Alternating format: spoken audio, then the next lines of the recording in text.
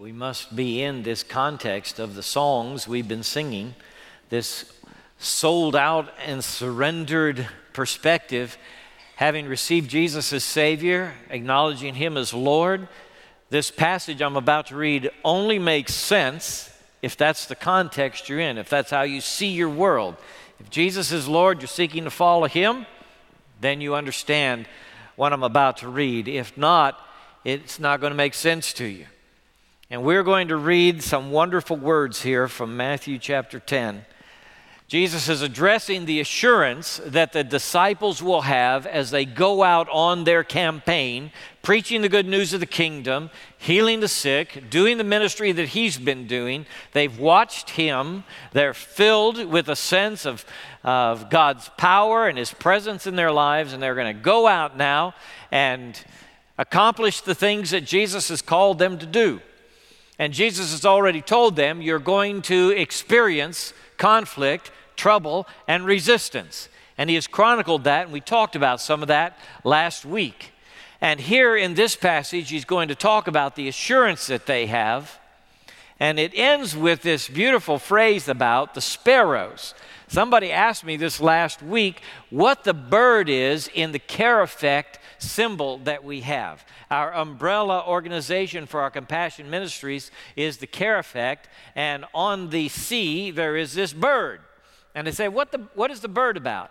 Well, that's the bird we're about to read about. It's the sparrow that is in the circle of God's care, okay? Let's read it. Matthew 10:24. The student is not above the teacher, nor a servant above his master. It is enough for students to be like their teachers and servants like their masters. If the head of the house has been called Beelzebub, how much more the members of his household?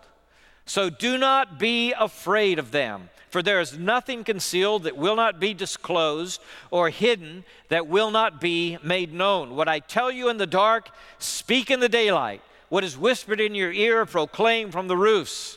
Do not be afraid of those who kill the body but cannot kill the soul. Rather, be afraid of the one who can destroy both soul and body in hell. Are not two sparrows sold for a penny? Yet not one of them will fall to the ground outside your Father's care. And even the very hairs of your head are all numbered. So don't be afraid. You are worth more than many sparrows. I want you to know when you leave today your status in the world. The status you have. You have student status. You're a student. Disciple means learner. Maybe you've been learning a long time. You are a lifelong student. You have student status. Be the student. Keep learning from Jesus. Be like Him. Listen to His words. You will never surpass this teacher. Some mentors you may surpass in your knowledge and accomplishments, but not Jesus of Nazareth. He is the perfect Lamb of God, tested in every point like we are, yet without sin. He is man, but not merely man. He is God. The Word became flesh and dwelt among us. So all our long lives, however long they might be, we are students. We are learners. We are in the humble position of looking to our teacher. Be the student. It's your status. Be the servant. A servant is not greater than his master. Be the servant. You'll never be the master. You're never going to take over the top. You have signed up to be a servant and a student all your life. When you confess Jesus as Lord, you are looking to the one who made the worlds, who holds them. He sustains the entire universe by the word of His power. You're not going to take over that position. You don't long for that. You are a servant. You are a student. That is enough. It's enough.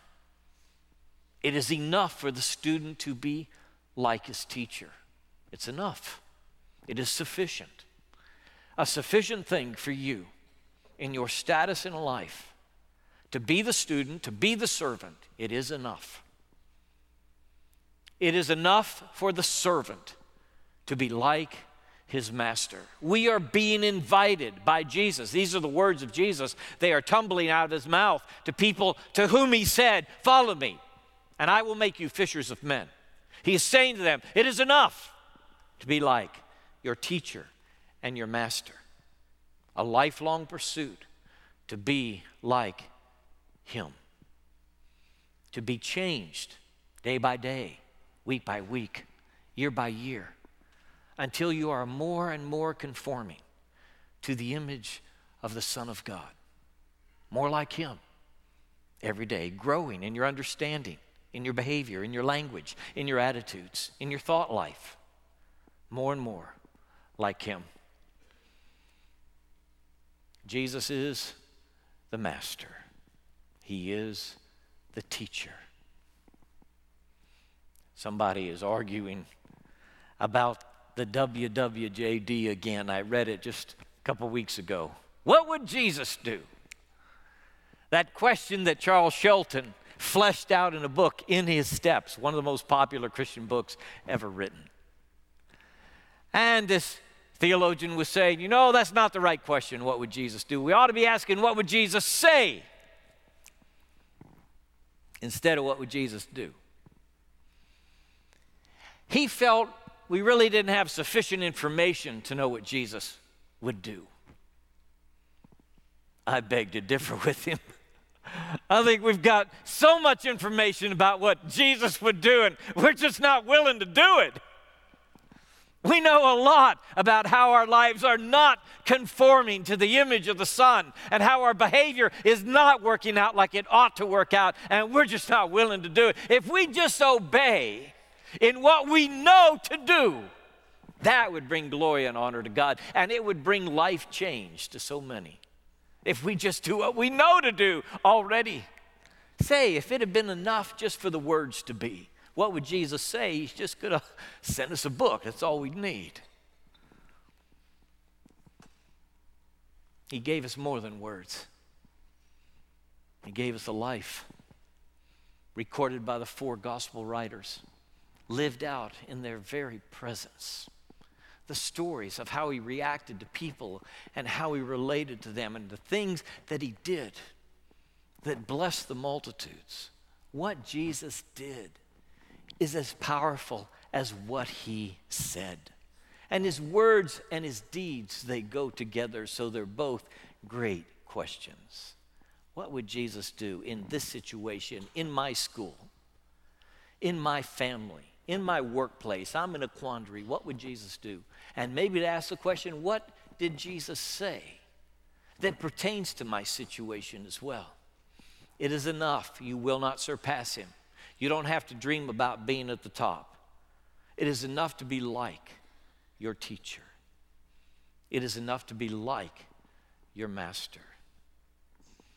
He's the head of the household. He wanted his disciples to be fully prepared for what they would find in the world, seeking to be like the Lord. He said to them, they've called the master of the house Beelzebub. There were some people who concluded in Israel that the country would just be better without Jesus. Galilee would be better without Jesus. Nazareth would be better without Jesus. Jerusalem would be better without Jesus. The high priest, in fact, said, you know, it's the right thing to have one man die for the rest of the country. If we just eliminate Jesus, we'll all be better off. You know, Jesus is an evil influence among us. They call him Beelzebub. He's demonic. He's bringing us down. He's tearing us up. We're better off without him. And so the religious authorities manipulated him until they brought him before the civil authorities. They put pressure on the civil authorities, and they hung him up to die. And the world was better without him. That's what they thought. They demonized him. He said he was Beelzebub, that he threw out demons by the prince of demons. They will do the same to you. There will be times when people will do you harm and think they're doing God a favor. But it's the right thing to do to get rid of you, because you're a nuisance and a menace. In your school or in your job, in your business, in your circles, you may have already encountered people who, once you trusted Jesus, they just wanted you out. They didn't want you in their circle anymore. And when you come around, it makes them nervous, makes them upset. They feel judged just by your presence. The world, they think, is better without you. If they did this to the household master, what do you think they'll do to the servant? If you truly reflect the master, if you really follow the teacher, if you are like him, prepare for the moment when you must make the choice. Will I follow Jesus? Will I be like him? Will I be honest? Will I speak the truth in love? Or will I go along and not cause trouble while there is injustice done to somebody, or dishonesty, or theft? Will I line my pockets like my comrades with the unjust gain from unsuspecting people? Or am I going to say no? Will I be the one dissenting voice? Some of you have already faced that dilemma.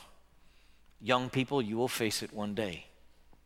Everybody will join in to propagate a lie, and they'll want you to join in too.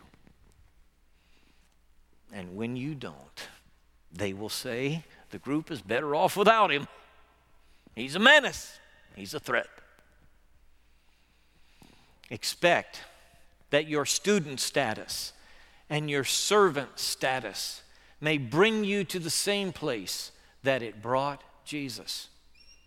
And if it happens to you, if they say lies about you and they slander your name and they suggest things about you that are not true and they throw you out of the group, you just remember this: you got enough like the Savior that his enemies got you confused with him. Who they really want to get rid of is Jesus. And they're getting rid of you because you look too much like him. It's actually a good place to be. Blessed are those who are persecuted for righteousness' sake. Great is their reward in heaven. That's how they persecuted the prophets that were before you. You have student status. You have soul status. You are eternally secure. You are in the hands of the everlasting God, and you are not to be afraid. Do not be afraid. Do not be afraid of people. Do not be afraid of circumstances. Do not be afraid of situations. Do not be afraid about the world. Do not be afraid of what's coming on the world. Do not be afraid. Your fear will distract you. It will take you off point. It will detour you from what God wants to do in your life. Your fear will tie you up and paralyze you. Do not be afraid. Can you hear me? Can you hear Jesus? I don't know how many times he said this to his followers. Do not be afraid. Jesus says in this passage, do not be afraid of the people who can kill the body, and after that they have no power over you. You got to think like Lazarus, who came out of that grave after 4 days. Whatever they take down here is nothing compared to the glory that shall be revealed in us. Amen? Hey, they can't touch what's really important. They cannot. So do not be afraid of those who might be able to steal your reputation or steal your goods or take your job or somehow slander your name. Do not be afraid of them. Do not be afraid. Do not be anxious. Do not be upset about the world and where it's going. Fear ties you up and brings you down and takes you off point. There's one fear Jesus permits in your heart. One fear. Fear the Lord. Serve the Lord and fear Him only. This is the reverential awe that we just sang about. Our God is awesome. And in the word awesome is that trembling spirit of reverence where we come and bow down before Him and lay our lives before Him, knowing that He is the awesome one, the glorious one. There is no other like Him. This is the fear. He is the one. In the NIV, one is capitalized. I don't know if it's capitalized in your Bible. This is a 2012 NIV, by the way. They edited it, and I've had some people ask, well, what happened to the Bible? What are you reading now? Well, this is the new edition of the NIV. The 1984 is harder and harder to find. They're not going to publish it anymore. So it's a nuisance, but this is it, okay? And in the NIV, they capitalize the one. That's because they know it refers to God. It's not about the devil. I've heard people say, well, Jesus is saying fear the devil here. No, it's not the devil. The devil is a two-legged ant with terminal cancer compared to the one you ought to fear. Don't be afraid of him. You resist the devil and he will flee from you, all right? We don't need to be afraid of him. We don't need to be focused on the devil. You fear the one. You reverence the one. You put awe in your heart for the one.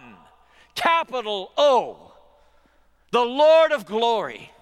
The Father who made this heaven and earth. You fear him and him alone. Hugh Latimer was a preacher who was called before King Henry VIII to deliver his message.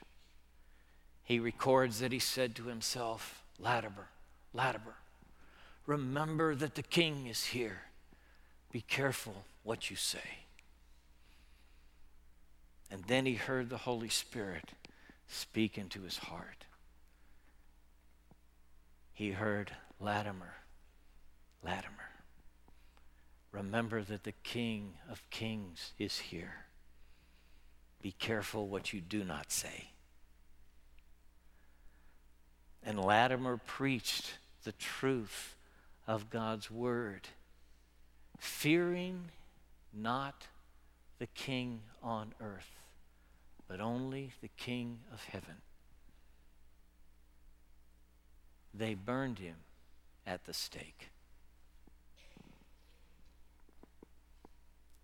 But this is the power of the gospel that fears God alone. It is the power in your life that releases you to do the right thing.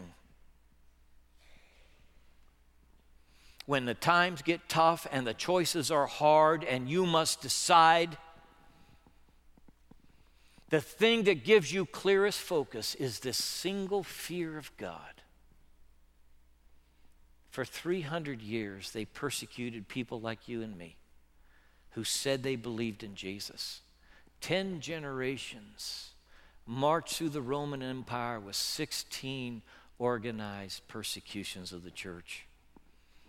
They say there are 600 miles of catacombs that these Christians dug under the great city of Rome, where they hid, where they worshiped, where they buried their dead. Historians say 4 million bodies were buried in the catacombs under the city of Rome in the fierce persecution of the church. The most favorite symbol on those graves is the sign of the fish. The children had it in their class this morning. The sign of ichthus, which is the Greek word for fish. It is an acrostic for Jesus Christ, God's Son and Savior. Generations of people like us embrace the truth that Jesus was Savior and Lord, Son of God, sent to redeem us. And even though it cost them their lives, they stayed faithful. They held true. They feared only God. That's your eternal security. It's your soul status. You've got student status, you've got soul status. And you've got sparrow status. Okay? I know, that little bird just weighs an ounce. He's only 6 inches long. He dances on the sidewalks everywhere, it seems, where there's human habitation. Do you know they were introduced to North America in 1852 in New York? They had a little ceremony. They turned the sparrows loose. They called them house sparrows. The sparrow has practically conquered the Western Hemisphere. They are everywhere. They're the ones that chase the scraps of bread at the restaurants in our beautiful city. The house sparrow. Its technical term has domesticus in it because it's almost like a domesticated bird, though not quite. They sold them for a penny, for a pair. And Jesus said, not one of them falls to the ground. Think of the millions of sparrows in the world. Millions and millions of sparrows. Not one of them falls to the ground outside of your Father's care. Imagine a great big circle of care that the Father in heaven draws around all that he cares about and all that he loves, all that is important to him. The sparrow that falls is not outside the circle of his care. Not just his attention, not just his knowledge. It's the circle of his care. Jesus was teaching us something about the Father in heaven who made all that there is. He cares about the sparrows. And Jesus knew that a sparrow was such a small thing compared to a human. So he concluded this by saying, you are of more value than many sparrows. Think about your daily status. You have sparrow status.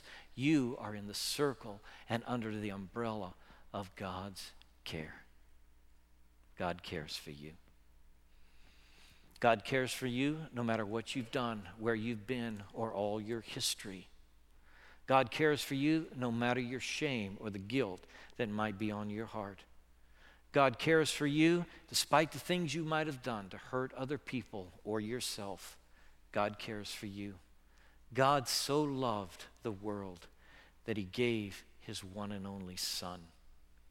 The circle of God's care for you is established primarily at the cross of Jesus Christ, where God gave his Son on your behalf. The question of God's care for you is settled there. It's done. Does God love you? Yes, he does. Is he watching over you? Yes, he is. How do I know? Because Jesus died for me. If God cares for the sparrow, God cares for you. Bow with me, please. Somebody in this room is afraid. You wake up in the morning and you are afraid. You go to bed at night and you are afraid. And it's a hold the enemy has on you, and it's distracting you from the important work God's given you to do. And the only way to break that fear is to fear God alone and trust him completely. You got to transfer the burden, the trouble that seems to loom in front of you to the shoulders of the one who knows everything and is powerful to accomplish his purpose. Dear God, you know the fears inside of us, how often we are afraid. It's all of us, Lord. You said it so much because we do it so much. We get anxious and afraid about things and people, situations, what might happen in our lives, our family, our world. We pray, God, that you will teach us how to fear you alone, how to trust you every day, how to live as students and servants under the umbrella protection of our teacher and master. Thank you, God, that you are head of the household, this household of faith, and we are members. Make us like yourself.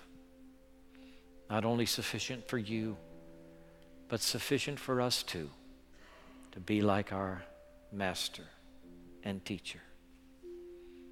even more like him today for having gathered here. We pray in Jesus' name. Amen.